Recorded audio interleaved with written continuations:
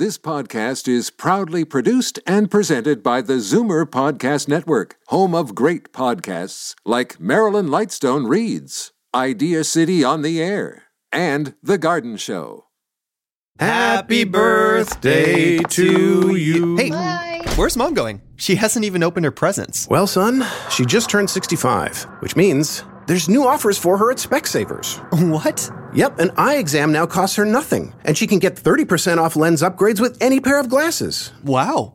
So, can we cut the cake now? You betcha. No-cost eye exams are for eligible seniors at all participating locations with costs covered by provincial health care. Conditions apply. See specsavers.ca. You're listening to an exclusive podcast of Fight Back on Zoomer Radio. Heard weekdays from noon to 1. Fight Back with Libby Znaimer on Zoomer Radio with guest host Jane Brown. Libby returns tomorrow. She kindly stepped aside today to grant me an opportunity to talk about my favorite charity during this Bladder Cancer Awareness Month. It's a bittersweet segment for me since my mom, Sandy, died with bladder cancer back in 2012. So I advocate for Bladder Cancer Canada in her memory. Joining me as they do every year, Ferg Devens, bladder cancer survivor and chair of Bladder Cancer Canada, and Dr. Alexander Zlata, director of uro-oncology at Mount Sinai Hospital, professor in the Department of Surgery Urology at the University of Toronto, and member of Bladder Cancer Canada's Medical Research Board. Ferg and Dr. Zlata, welcome to both of you. Hello, Jane. Nice to be here. Ferg, hello. Well, my feeling, Ferg, is that more people have become aware of bladder cancer in recent years because of the incredible work of your team at Bladder Cancer Canada. People are seeing the bus boards and the billboards, which are really striking and send home the message that if you see blood in your urine, see your doctor. Yes, it's certainly one of our primary campaigns is the See Red, See Your Doctor campaign. Currently, it's the image of a lemon being squeezed, and it's a drop of blood. Mm-hmm. And the point there being is a lemon should be yellow, and so your urine should be yellow. So if you see blood in your urine, you should see your doctor. And I think the most important thing to reinforce, particularly during these COVID times, Jane, if it happens once, you should call your doctor. And I'm sure that Dr. Zlata would reinforce that. Well, right. Dr. Zlata, what is the first thing you do if you see blood in your urine even once? I think, as Ferg said, you absolutely have to consult. Don't neglect. And I'm going to repeat what I said last year, which is I really think that the hospitals are the safest places in our entire country and province. Basically, nothing happens. The screening is so tight that nothing happens. So you carry and risk nothing by consulting.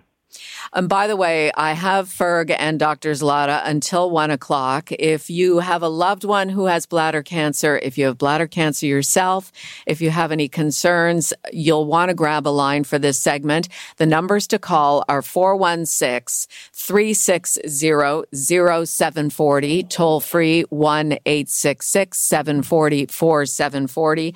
Dr. Zlata, you would know this better than anybody during COVID. If you're seeing blood in your urine and you've told your family doc about it, you may not be able to see a urologist right away. Yes, but on the other hand, honestly speaking, I think we all, and I speak on behalf of all my colleagues, have done the extra work and went the extra mile to be able to see patients and people in that condition. And so, to the best of my knowledge, in terms of diagnostic workup, everything has been done to really optimize. We live in unprecedented times for sure, but by far and large, we've been able to help people who presented with, blood in the urine, for instance. Yeah. Now, when it comes to diagnosis, Ferg, there are two types of bladder cancer. Can you get into that for us? So, non-muscle invasive bladder cancer, and that's what I had back in 2014. That was two tumors that were on the inside of the bladder. They were really inside the surface of the bladder, and so I had a what's a procedure called TURBT, which is basically they go in and surgically I was put under, and they remove those tumors from inside the bladder, scrape them out, if you will, make sure they've got, all of the margins of the tumors. Now, I was high grade, so following that, I underwent up to 18 treatments of a treatment called BCG. People can see the explanation of that on our website at bladdercancercanada.org. So that's non-muscle invasive bladder cancer. I still have my bladder. I was very fortunate, and touch wood, since 2014, I've been all clear ever since. The other is invasive bladder cancer, and oftentimes that's when the doctors Lotto likes to call it the tiger versus the pussycat, and it becomes very aggressive, goes into the wall of the bladder, can be penetrating the wall of the bladder, and that's when the bladder has to be removed through what's known as a radical cystectomy. And then Drs. Lotto can probably enlighten us on some of the options that patients would have with respect to urinary diversion if the bladder is removed. There's also metastatic bladder cancer, and I raise that because I unfortunately lost a friend just last week to metastatic bladder cancer. Ferg, he succumbed to that disease. Yeah, he had a kidney removed 3 years ago, and as it turned out, it was bladder cancer, and that kidney, it was metastatic bladder cancer. So, I think it's important. The big thing here is you catch it early. I was very fortunate. I had some strange back pain. I went to my doctor, had a CT scan. It showed something in the bladder. I was off to see my urologist at Sunnybrook Health Sciences, and they caught it early, and I got them out of there. And I still have my bladder today. So if you see blood in the urine, for gosh sake, folks, you make sure you call your doctor. Dr. Zlata, let's talk about the alternatives for those who've had invasive bladder cancer and need to have their bladders removed. My mother was one of those, and she was living quite normally for a year until we realized that her bladder cancer had actually traveled to her lungs and other parts of her body. And once that happens, survival, it is almost negligible. There are some cases where people do survive, and I know that has changed a lot since 2012. So talk to us a little bit about how that all works once you lose your bladder to cancer. So, first of all, let me just emphasize, and Ferg is absolutely right, that what has changed a little bit compared to probably 15 years ago is that not every single tumor, which is a tiger and that invades into the muscle, needs necessity now to be removed with the bladder. Most do, but we have what's called a bladder preservation program where tumors which are less than, say, 3 inches, which are isolated and single, not multifocal, and that don't push on the ureters, we can actually do what's called trimodality therapy, where the tumor is resected, like Ferg had his entire bladder tumor shaved, and this is then accompanied by a short dose of chemotherapy, low level, and then radiation therapy on the bed of the resection. And we showed a couple of years ago that at 5 or 10 years follow-up, the results were equivalent for a subset of patients who fell into this category. And we're actually expanding with a large multi-center in North America to prove this further. So I think the reassuring news is that in the past, yes, it was always the removal of the bladder. Now it's not necessarily, and this should be discussed. Now, Amazing. If the bladder has to be removed, either you reconstruct a new bladder using bowel. This is called a neobladder with small bowel.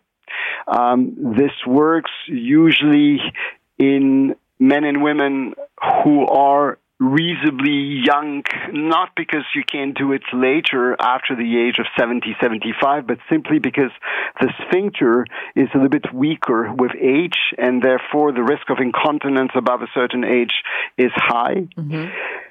Or, depending on the location of the tumor and the type of tumor, one actually reimplants the two ureter in a piece of bowel that is actually then brought to the skin. That's called an alveolar conduit. Or in some circumstances, we're able actually to do a pouch of right colon, which can be catheterized through the umbilicus, and that's called an Indiana pouch. So there's a variety of ways to divert the urine from continent to non-continent. But the key message is that in contrast to what people would anticipate, and logically, the quality of life of people who underwent that surgery is surprisingly good, and humankind adapts to a new situation, and that's really the key message. It's Bladder Cancer Awareness Month, and joining me, Jane for Libby here on Zoomer Radio's Fight Back, Dr. Alexander Zlotta and Ferg Devens of Bladder Cancer Canada. Dr. Alexander Zlotta is a foremost uro-oncology expert here in the city of Toronto and also a member of Bladder Cancer Canada's Medical Research Board. We do have some calls. We have some Zoomer Radio listeners who want to speak with you both. Since it is Bladder Cancer Awareness Month, Ferg, let's talk about where bladder cancer is falling in the lineup of cancers in Canada, how many people get it each year, and survival rates when it's caught early. So we've got somewhere around 11 to 12,000 patients that would be diagnosed in a given year across the country. We say that our community is about 80,000 bladder cancer patients across the country. And in fact, Jane, we have about 7,000 subscribers to our Bladder Cancer Canada newsletter. So in the Awareness Month of May, Bladder Cancer Awareness Month, really we have two purposes for awareness. One is to raise public awareness about the disease, because as you asked, it's the fourth most prevalent cancer for men in Canada and 12th for women, making it the fifth most prevalent cancer overall. So we really need to get the word out there. So that's important. The other important thing is that we at Bladder Cancer Canada are here with some plentiful resources to support those patients along their journey. After they leave that doctor's office, oftentimes there are questions that are not medical questions, but it's really lifestyle questions. How do I tell my family? How do I now plan for my journey? What's this thing they call cystoscopy? There's a number of questions that the patient has in mind, and we have the resources to support those patients, whether that's online through our discussion forums at bladdercancercanada.org or through Twitter, Facebook, Instagram, and our YouTube channel. We also have patient guidebooks on our site. So we're trying through Bladder Cancer Awareness Month and hashtag Bladder Cancer Aware to attract as many patients across Canada as possible to join us at Bladder Cancer Canada. Excellent. All right. What we'll do is take a quick break and then get back to your phone calls. I'm inviting you till 1:00. If you have bladder cancer, if you have a loved one with bladder cancer, Dr. Alexander Zlotta and Ferg Devens are here to answer your questions. Here are the numbers again: 416-360-0740, toll free 1-866-740-4740. Your questions and answers coming up next. Happy birthday to you. Hey, where's Mom going? She hasn't even opened her presents. Well, son, she just turned 65, which means there's new offers for her at Specsavers. What? Yep, an eye exam now costs her nothing, and she can get 30% off lens upgrades with any pair of glasses. Wow. So, can we cut the cake now? You betcha. No-cost eye exams are for eligible seniors at all participating locations with costs covered by provincial health care. Conditions apply. See specsavers.ca. You're listening to an exclusive podcast of Fight Back on Zoomer Radio. Heard weekdays from noon to 1. Fight Back with Libby Znaimer on Zoomer Radio with guest host Jane Brown. It is Bladder Cancer Awareness Month. I've been an advocate for Bladder Cancer Canada since 2015 in memory of my mom who died with the disease in 2012. And joining me, two gentlemen who have become friends over the years, Ferg Devens, bladder cancer survivor and chair of Bladder Cancer Canada, and Dr. Alexander Zlotta, director of uro-oncology at Mount Sinai Hospital, professor in the Department of Surgery Urology at the University of Toronto, and member of Bladder Cancer Canada's Medical Research Board. I'm looking forward to them helping you out here with your questions. Let's go to Beverly in Hamilton. Beverly, go ahead. Hi. Last September, my husband was blood in his urine, and he was diagnosed with mild bladder cancer, but it was also the prostate, and so they did 2 TURPs and 2 BCGs. By the time they were finished that, which was in March, it has gone into the muscle. Mm-hmm. Then now it has gone into the pelvic wall. Now, I feel that there was too much time lapsed between what they were doing. Now, he does have Parkinson's, and he has atrial fibrillation. So what is your question for the doctor, Beverly? Should they be taking the bladder out when it's gone that far? They're going to do tests or radiation and chemo. But I'm wondering, should they be taking that bladder out? Okay, Dr. Zlata, you've heard Beverly's story. What are your thoughts? So, and first of all, I'm really sorry to hear that, and crossing fingers and toes for the best response to the combination of chemo and RAS. What I can tell you is that, when the disease is high grade but still not invasive, the BCG is actually the standard of care. And so BCG is an immunotherapy. And it actually takes time for BCG to work because it really boosts the immune system to recognize tumor cells and to kill them. And you're absolutely right. The big dilemma that many urologists face is that a substantial amount of patients will respond to BCG and therefore avoid the progression to muscle invasion, and this can be north of 75%. And that means that if you remove the bladder in those people, by definition, you overtreat. But at the same time, it happens, and that's really sad for sure, that people, despite the BCG, because it takes time, will invade and progress. And so it's a very, very difficult call. It's a call between overreacting and underreacting. The good news that I would like to share with you is that in the past, especially after one BCG, when people did not respond to BCG, the only way to deal with that was to remove the bladder. But since probably 2 years, we have a truly flurry of new treatments which are effective. It can be from the combination of two drugs which are instilled in the bladder, like docetaxel and gemcitabine. It can be by using what is called the immune checkpoint inhibitors that were initially given for people who had the disease outside of the bladder, but where we realized that giving atezo, durvalumab, or nivolumab was able to actually maintain the disease confined to the bladder in a substantial number of patients. It can actually be with new compounds which are instilled in the bladder.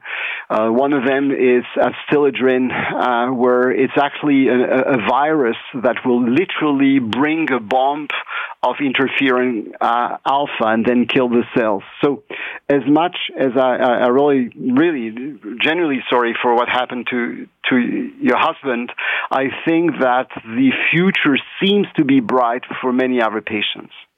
Beverly, thank you for calling. All the best to you and your husband. Thank you. Ferg, it's really encouraging to hear Dr. Zlata talk about all this great research. And I know that's a big part of what Bladder Cancer Canada does as well, is helping to fund research with donations from the annual walk.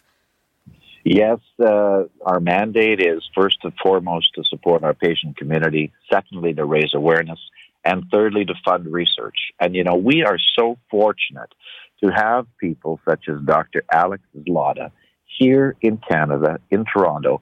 He's world known in this field, and we're fortunate that we have many of our researchers and medical professionals across the country, Jane, who are such individuals in the space of urology and oncology. And what's fascinating is that we now share a world platform through the World Bladder Cancer Patient Coalition, where we work around the world to really make a difference. And so funding research is critical. In Canada this year, Bladder Cancer Canada, thanks to our donors, thanks to our supporters, thanks to those who support us during our walk, is putting forward $100,000 for research, and the Canadian Urological Association is matching that with another 100,000. Fantastic. So this year, we will have 4 $25,000 research grants and 2 $50,000 research grants to get out to our research community in Canada to continue the fine work that Dr. Zlata is pointing to and to continue to make breakthroughs in the fight against bladder cancer. Wow. A big smile on my face. That's great news. Great news to hear, Ferg. Let's go to Annette in Mount Forest. Annette, do you have a question for Dr. Zlata? Hi, Jane. I'm a first-time caller, and my husband has bladder cancer since October 2018, and he's wondering about, he's just finished the BCG treatment at the end of April, and on May 6th, he got his Pfizer vaccine. Is there any problems with interactions between the two? Is one going to nullify the other? So 2 things. First of all, the short answer is absolutely no interaction between the two. Absolutely none. And so that's probably something safe to remember. Now, it's even better than that. BCG has been studied, and actually we've been doing a study here in Toronto where there has been some evidence that when people are vaccinated against tuberculosis with BCG, and that could also be the case when they receive intravesical BCG, although this is to be proven, the BCG working as an immunotherapy literally stimulates part of your immunity, which is called train immunity. And what does that mean? It means that it teaches the body to recognize viruses or other dangers which are completely unrelated to the BCG vaccine, but where the immune system is boosted to the point where you can fight off unrelated viruses. Among them may be COVID. And so there's a lot of research to show that not only has it gotten zero interaction with the classical vaccines, but if anything, there is maybe a possibility that it would actually improve the immunity of people who got the BCG. Annette, is that helpful? Good. Thank you. Yeah, that's great news. Thank you very much. Thank you for calling. I think, Dr. Zlata and Ferg, we have time for one more call, just a few minutes left here. Ron in Georgina. Ron, go ahead. Hello there. Yes, I had my operation 2 months ago, and now I've had my treatments for immunotherapy. Mm-hmm. What is the next treatment after that? Dr. Zlata. So your disease was a pussycat or something completely superficial, correct? No, I think he said it's aggressive, but it's not in my muscle. Not in the muscle. So normally for what's called a high-grade non-muscle invasive tumor, the way it works is that you receive your BCG 6 weekly installations, and then you're going to be monitored every 3 months with a cystoscopy for 2 years. And then every 6 months for... Yeah, I've got to go in June the 2nd for my first look at me and I guess you'll know then. Exactly. And at the same time, studies have shown that giving only the BCG 6 weekly installations in aggressive disease is not enough. You really need, like many vaccines, boosting. And that's why, in addition to the first 6 weekly installations, you will be advised by your urologist to have what's called maintenance BCG, which is given once a week for 3 weeks during 3 years. And usually it's every 6 months. The first one is 3 months and then every 6 months. And so basically it's reboosting your immune system to recognize and kill the tumor cells. Okay, thank you very much. Okay, thank you, Ron. All the best to you with your therapy. Thank you. Bye. So as we wrap up this segment for another year during Bladder Cancer Awareness Month, I'd just like to get final thoughts from both of our guests, Dr. Zlata, Ferg Devens. Ferg, we talked about, the importance of, if you see blood in your urine even once, to reach out to your doctor. In terms of prevention, bladder cancer prevention, lifestyle, all of that, what goes into trying to avoiding contracting bladder cancer? Well, we know risk factors. Certainly smoking and other tobacco use is number one. We have information that past radiation exposure may be another risk factor. Chronic bladder inflammation is another one. Possible exposure to chemicals, especially in the workplace, could be another one. And lastly, parasitic infections. So I guess the one that we really caution people the most on is smoking. I was a smoker back in my youth, and that's probably why I had bladder cancer. So, really smoking is probably the one that raises most attention, I think, for people. Dr. Zlotta, final comments, just some reassurance for people who may be going through bladder cancer diagnosis and treatment. So, two things. One is that I fully agree with Ferg. I think we'll have to be in the future a little bit careful about pot smoking. A lot of people are now doing it. So it remains to be seen whether, this is not eventually a risk factor to be monitored. I would err on side of caution. The final comment is that since now 9 years that unfortunately your mom passed away, we have seen the most incredible revolution that I would never ever had dreamed when I started my career over 3 decades ago. And I think it's always not fast enough, but there is such a flurry of new treatments to preserve the bladder. Even when the disease went outside, it doesn't respond to chemotherapy. There is such a breadth and wealth of competence in our country that I am actually pretty optimistic that every year when we get together, I'll be able to come up with even more reassuring news for people with the disease. That is where we will leave it for this Bladder Cancer Awareness Month. And for any information on support from Bladder Cancer Canada, go to bladdercancercanada.org. Ferg and Dr. Zlotta, thank you both so much. Wishing you well, Jane. Thank you. Thank you, Doctor. Be well. Always a pleasure. It is always a pleasure. Thank you both. Stay safe. Ferg Devens, bladder cancer survivor and chair of Bladder Cancer Canada, and Dr. Alexander Zlotta, director of uro-oncology at Mount Sinai, professor in the Department of Surgery Urology at the University of Toronto, and member of Bladder Cancer Canada's Medical Research Board. Jane for Libby. She will be back tomorrow. Have a great day. Happy birthday to you. Hey, Bye. Where's Mom going? She hasn't even opened her presents. Well, son, she just turned 65, which means there's new offers for her at Specsavers. What? Yep, an eye exam now costs her nothing, and she can get 30% off lens upgrades with any pair of glasses. Wow. So, can we cut the cake now? You betcha. No-cost eye exams are for eligible seniors at all participating locations with costs covered by provincial health care. Conditions apply. See specsavers.ca. You're listening to an exclusive podcast of Fight Back on Zoomer Radio.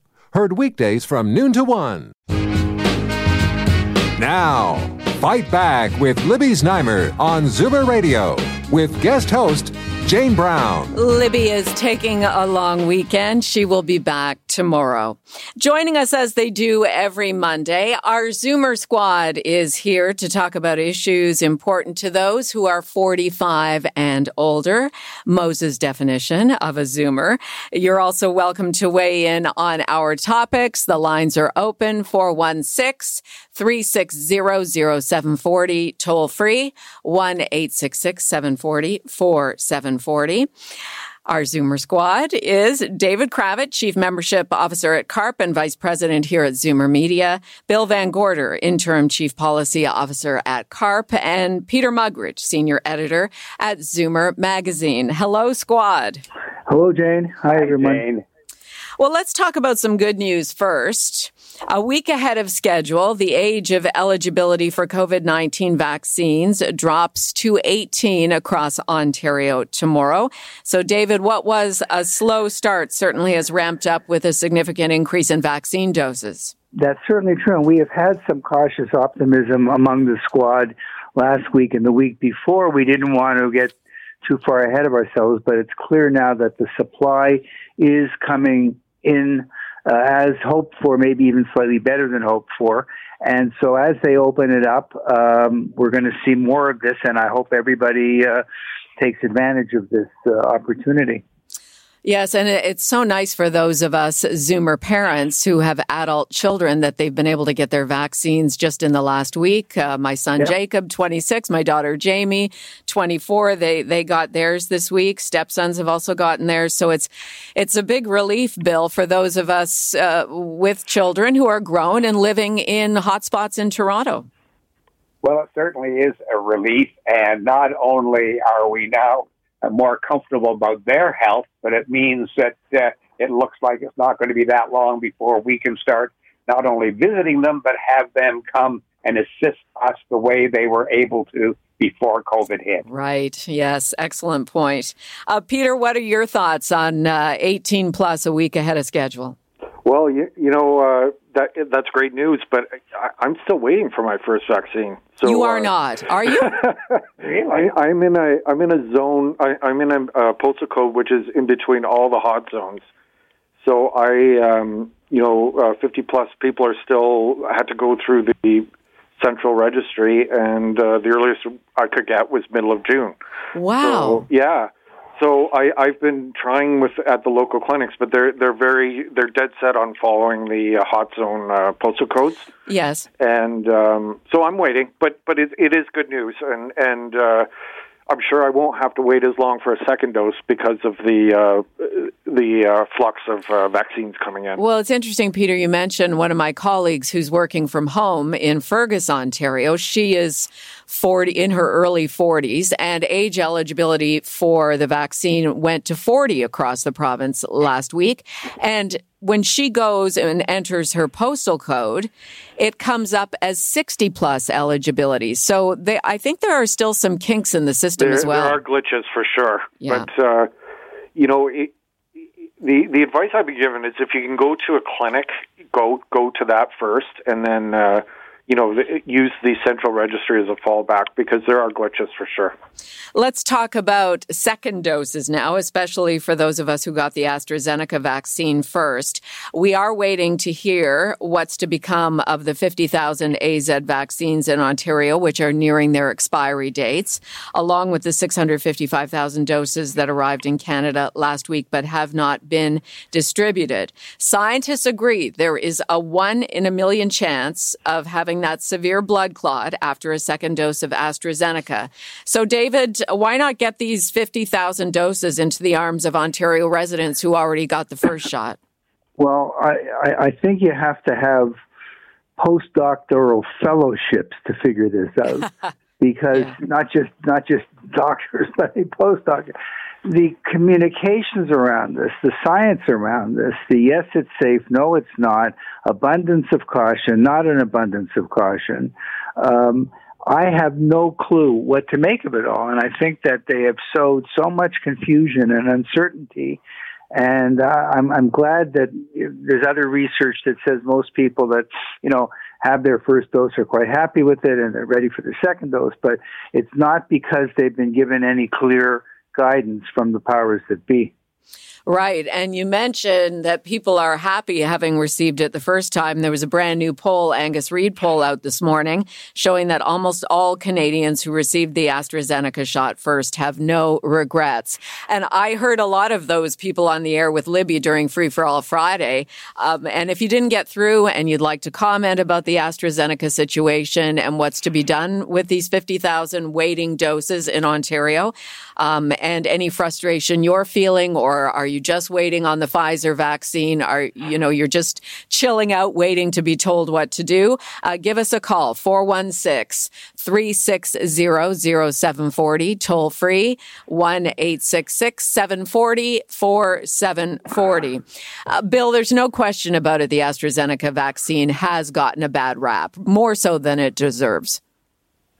Well, it certainly has gotten a bad rap, and it depends on who you listen to, what's deserved. But more for the communication than from the fact. All the studies that we've seen show that the chance of having a bad reaction to it of any kind are phenomenally low, lower than many of the other risks that we take in life. What we're hearing, though, from our CARP members who have gotten it is, fine, we have the first one, we're all right. Now, can we get the second one sooner? Because many of them are having to wait months away when they originally thought that they would be able to get their vaccines 4 or 5 weeks apart. So that's their concern now. They've had the first, they want their second, and they want to be fully vaccinated.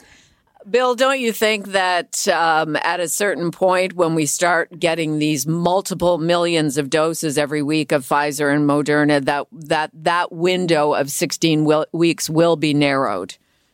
Well, we're certainly hoping so, and that's what we're pushing for, but there has been no announcements, nothing definite, even not just here in Ontario, but right across the country. So with all the back and forth around communication and changing of the experts' minds, I don't think any of our CARP members are willing to count on a shorter duration until it's announced and they actually have it in their arm. Okay, here's an ethical issue for you, and I've got the Zoomer squad here, Jane for Libby on Zoomer Radio's Fight Back, David Kravitz, Bill Van Gorder, Peter Muggeridge. The other issue is there is so much Pfizer and Moderna coming in the coming weeks and months. We might not need the additional 17.5 million doses of AstraZeneca still on order for Canada. In fact, Peter, the procurement minister, Anita Anand, mused over the weekend that maybe these millions of vaccines will be sent to other countries which don't have vaccine, third world countries, effectively. Yeah, well, she can muse about that, but I really think, I don't want to be accused of being a vaccine nationalist, but really, if we have the doses, we should inoculate our own people first, and then start distributing it elsewhere, because it wasn't so long ago we were desperate for doses, right? And now we have a few million extra.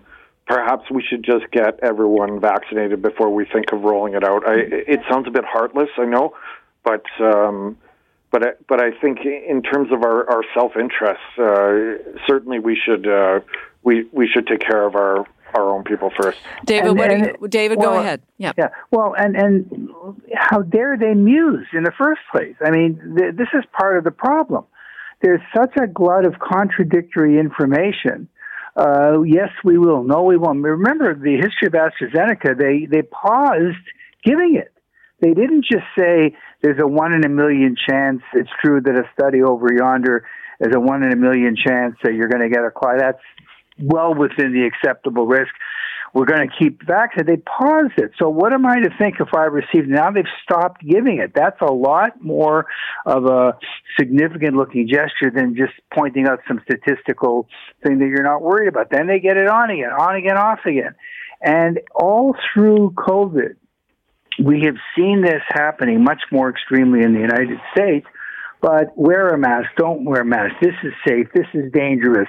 You have in the U.S., which is drowning in vaccines, a glut of vaccines, you have the phenomenon of people arguing about whether you still need to wear a mask after you've been vaccinated. And the CDC last week, it reversed itself in a 48-hour period from, no, you still got to be, you got to wear a mask after you've been vaccinated. And then they realized, well, I'm telling people to wear a mask after they've been vaccinated, maybe we're telling them that the vaccine doesn't help. Mm-hmm. And then that contributes to the absurd thing. I have to mention, I'm sorry, it's just too delicious to not mention, where you have in the state of Ohio, I don't know if you heard this, they actually have created that as an incentive for you to get a vaccine if you still haven't had one in the state of Ohio. If you go and get your vaccine, you're automatically entered in a special lottery, state-run lottery with a grand prize of $1 million. Only in America, David. Mm-hmm. Only in America. But it's example, though, of the yes, no, maybe, one expert, another expert. The whole public health profession has to get a grip here and simplify and make the messaging more consistent, because they're doing more harm than good with all this speculative musing and maybe this, maybe that. It's terrible. Bill, before we get to some callers here that want to discuss the vaccine situation, what do you think about that? Say we have so much Pfizer and Moderna, we can give everybody both doses. Should we give away the AstraZenecas? Well, I think there are two questions that are raised in people's minds, and I've been talking to CARP members who have had the AstraZeneca, and they're saying, first of all, can you really mix vaccines? These are two very different kinds of vaccines, we're told. So do I want to get a second dose of something different from the AstraZeneca? And they don't know. They're not, as David said, they're not getting a clear message. And the second thing is, if we have all that AstraZeneca, why not use it up now so that people can get their second dose more quickly? And then obviously we're going to have more left over after that. And then if there's some we can share with other countries, fine. But consider the people who have had the first dose of AstraZeneca, and you're putting them in a really difficult spot in terms of wondering whether or not the second dose will come in time, or it'll be something different, and will that help or hurt them? Well, we appreciate your opinions for sure. Let's go to the phones now. 416-360-0740, toll free, 1-866-744-740. Bob in Kitchener, welcome to Fight Back. Thank you. I've just been talking to my daughter a month ago, and she was saying that she could not get the Pfizer or the Moderna vaccine because she's allergic to latex and a few other things. And the AstraZeneca is the only one that she can take because of her allergies. So maybe this should come into play too. Well, right, because she wouldn't have any other options if they give away the AstraZeneca. That's right. Right. Okay, thank you for that information, Bob. Let's go to Lily in Pickering. Lily, what would you like to add? Hi, good afternoon, Libby. This is my first time calling. Well, let me ring the bell. It's Jane for Libby today. Here you go. Oh hi, Jane. So what would you like to add to the conversation? Again, it's the AstraZeneca vaccines are stored. Apparently there's some in reserve and due to expire at the end of the month. Why are they not rushing to get these vaccines out as second doses? I know there are a lot of us here at the Zoomerplex, so 55 plus, who got our vaccines in the pharmacies. We got the AstraZeneca vaccines. I was 6 weeks ago yesterday. I got my first shot, and people. Yeah, I will be 2 months. 2 months, actually. Right. So apparently the optimal time, and this seems to be across the board, what scientists are saying, is exactly 12 weeks after you get the first AZ is the optimal time to get the second AZ. So okay. Yeah. I know. So you've got, 4 more weeks? I've got 6 more weeks. It would be nice to get some direction and some feedback as to what's going to happen. I agree. But isn't there a lot that are going to expire at the end of the month? Yes. 50,000 doses. So why are they not rushing to get those out to the second, as the second doses to people who've already had their first? Why are they not? They're not doing anything about this. David, this is more of this mixed messaging that we're talking about. Well, exactly. The question is absolutely on point. Why aren't they? What is their reason? And there can't be a good reason unless they think that there's some safety issue, in which case, why are they being vague about it and saying, well, maybe we'll give these potentially unsafe vaccines? I don't, by the way, believe that for a minute. But what would be the reason for the hesitancy, the pause, on again, off again? And there must be somebody in the leadership that understands or that can grasp the horrible effects of this kind of mixed messaging, unclear messaging, and constant change of direction. They have to get a grip here. I'm sure you could find 50,000 Ontario residents who got their AstraZeneca vaccine a couple of months ago who would love to get that second shot rather than it would be a shame to let those expire. Jane, presumably if they had their first shot and they didn't have an adverse reaction, wouldn't that make them more of a candidate to get their second shot? Oh, absolutely. It's 1 in a million. Yeah, it becomes even less so if you've had your first shot, right? Well, so, it's 1 in a million if you've had the first shot and no reaction for the second shot. Yeah. So I know that there's a study ongoing at Oxford University right now that's testing the efficacy of mixing and matching AstraZeneca, and they released early data on it. Yes, but it was only about people who received Pfizer as their second dose and had received AstraZeneca as their first dose. They had sort of minor flu-like symptoms. Right. A lot of people had flu-like symptoms when they received their second dose, but they're still waiting to see how it affects the body's ability to fight the disease. And I assume the pause will go on until we get those results. I think you're right. I think they want more world data, the National Advisory Committee on Immunization here in Canada, before they make a final decision. Yeah. Okay, we need to switch topics. Let's talk about Danny Fortin. The Major General is no longer heading up Canada's COVID vaccine rollout while an investigation is conducted. This morning, we reported here on Zoomer Radio News from CTV News that says, a report from them says he's accused of sexual misconduct from his days as a student at the Royal Military College in Quebec, an allegation that dates back some 32 years. Bill, your thoughts on all of this?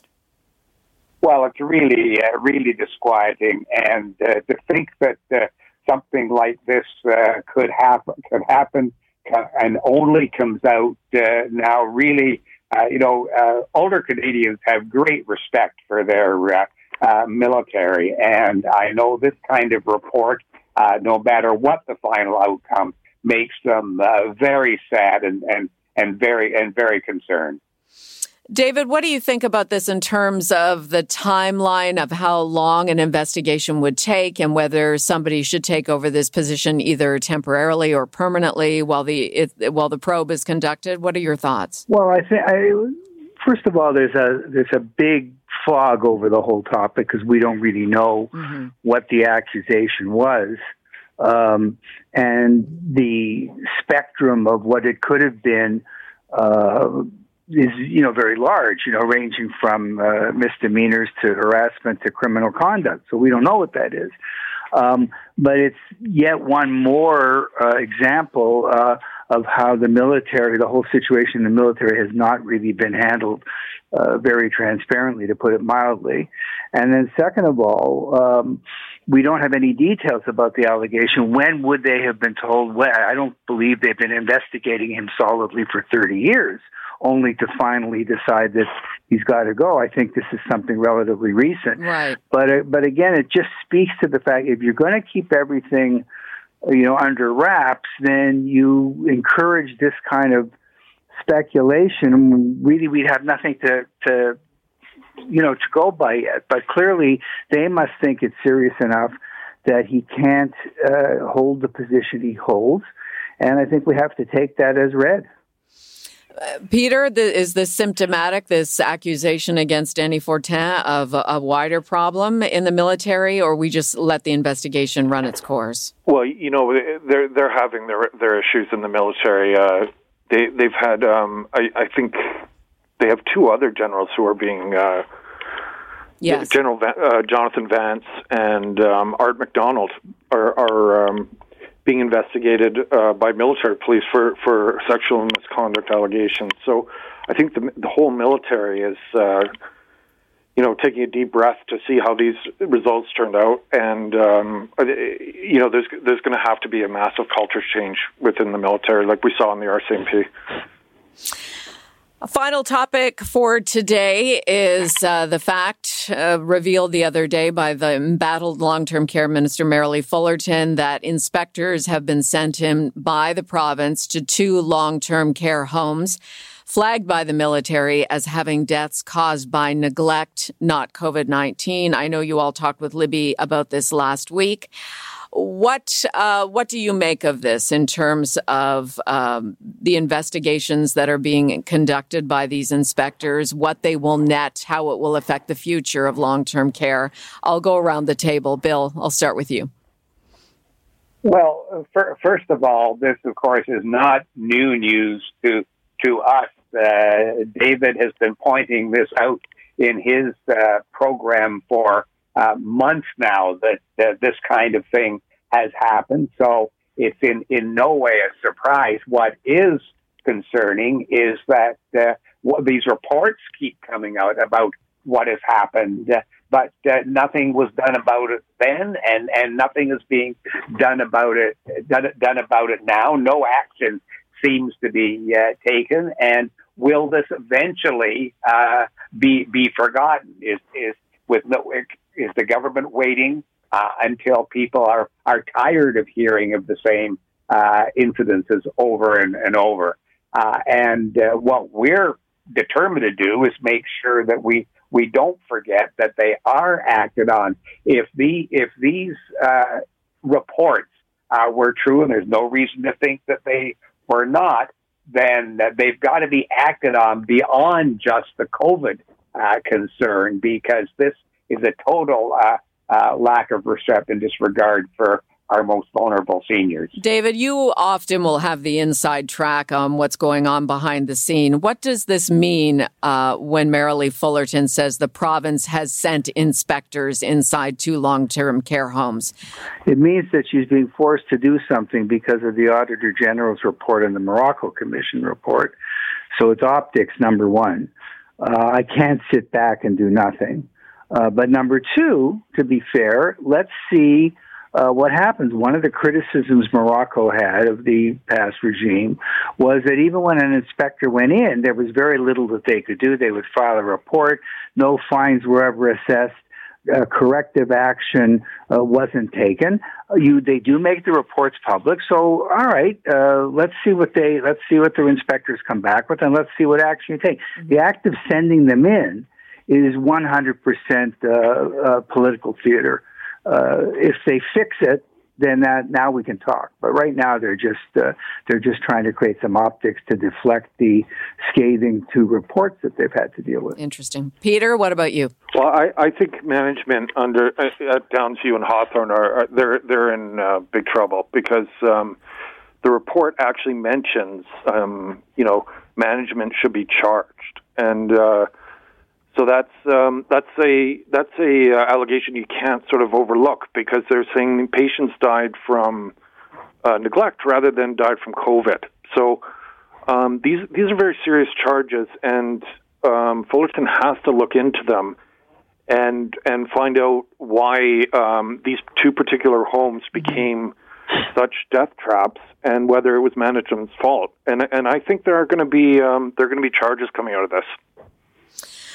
I hope so. Well, yes, I hope so too, because there's just it's beyond inhumane to think that would be happening here in the city of Toronto and the country of Canada.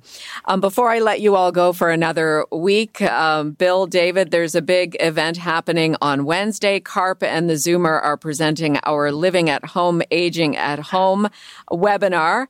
What can you tell us about this, Bill? How can we get involved? Because a lot of people, especially when we hear these stories about long-term care, want to age at home. Well, we know that even before COVID, 90% of the older Canadians wanted to stay in their own homes, didn't want to be in long-term care. We know it's going to be even higher than that when we survey people again after COVID. So this raises all kinds of questions. How do I stay in my own home or my own community? And that's why the Zoomer and CARP are presenting this webinar on Wednesday at 11 o'clock, and it's going to talk about our role and our partners' role in helping people learn more about how they can resource their own retirement in their own home. And David may want to add a little bit of detail. Yeah, I think the good news is that, and the reason the webinar is so important, and it's free, and you can sign up at carp.ca, but the reason it's so important is that this is a topic that's really getting much more exciting. There's way more services than you realize that can help you. There's way more new technology that can help you. There's new ways to figure out the best way to renovate or remodel your home. There's additional financial resources you may not know about. So we thought it was a good time to update everybody, so it doesn't just sit as this kind of desirable, I'd like to age at home. Fine, who doesn't? But there's actually a lot that's happening that's new that you may not be aware of that you'll be able to learn about during this event. So I would encourage all the listeners to go to carp.ca, find out that there's a detailed schedule, find out more about it, and attend and participate. Great idea. All right, thank you all, Zoomer Squad. Thanks, Jane. Thanks, Jane. Thanks, Jane.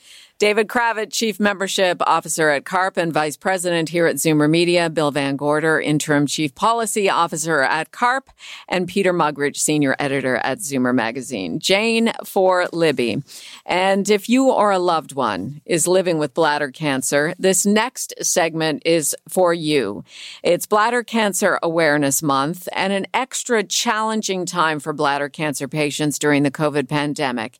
If you'd like to reserve a line, my friends from Bladder Cancer Canada will be joining us next. 416-360-0740. Toll free 1-866-740-4740. You're listening to an exclusive podcast of Fight Back on Zoomer Radio. Heard weekdays from noon to 1. Happy birthday to you. Hey, where's Mom going? She hasn't even opened her presents. Well, son, she just turned 65, which means there's new offers for her at Specsavers. What? Yep, an eye exam now costs her nothing, and she can get 30% off lens upgrades with any pair of glasses. Wow. So, can we cut the cake now? You betcha. No-cost eye exams are for eligible seniors at all participating locations with costs covered by provincial healthcare. Conditions apply. See specsavers.ca. This podcast is proudly produced and presented by the Zoomer Podcast Network, home of great podcasts like Marilyn Lightstone Reads, Idea City on the Air, and The Garden Show.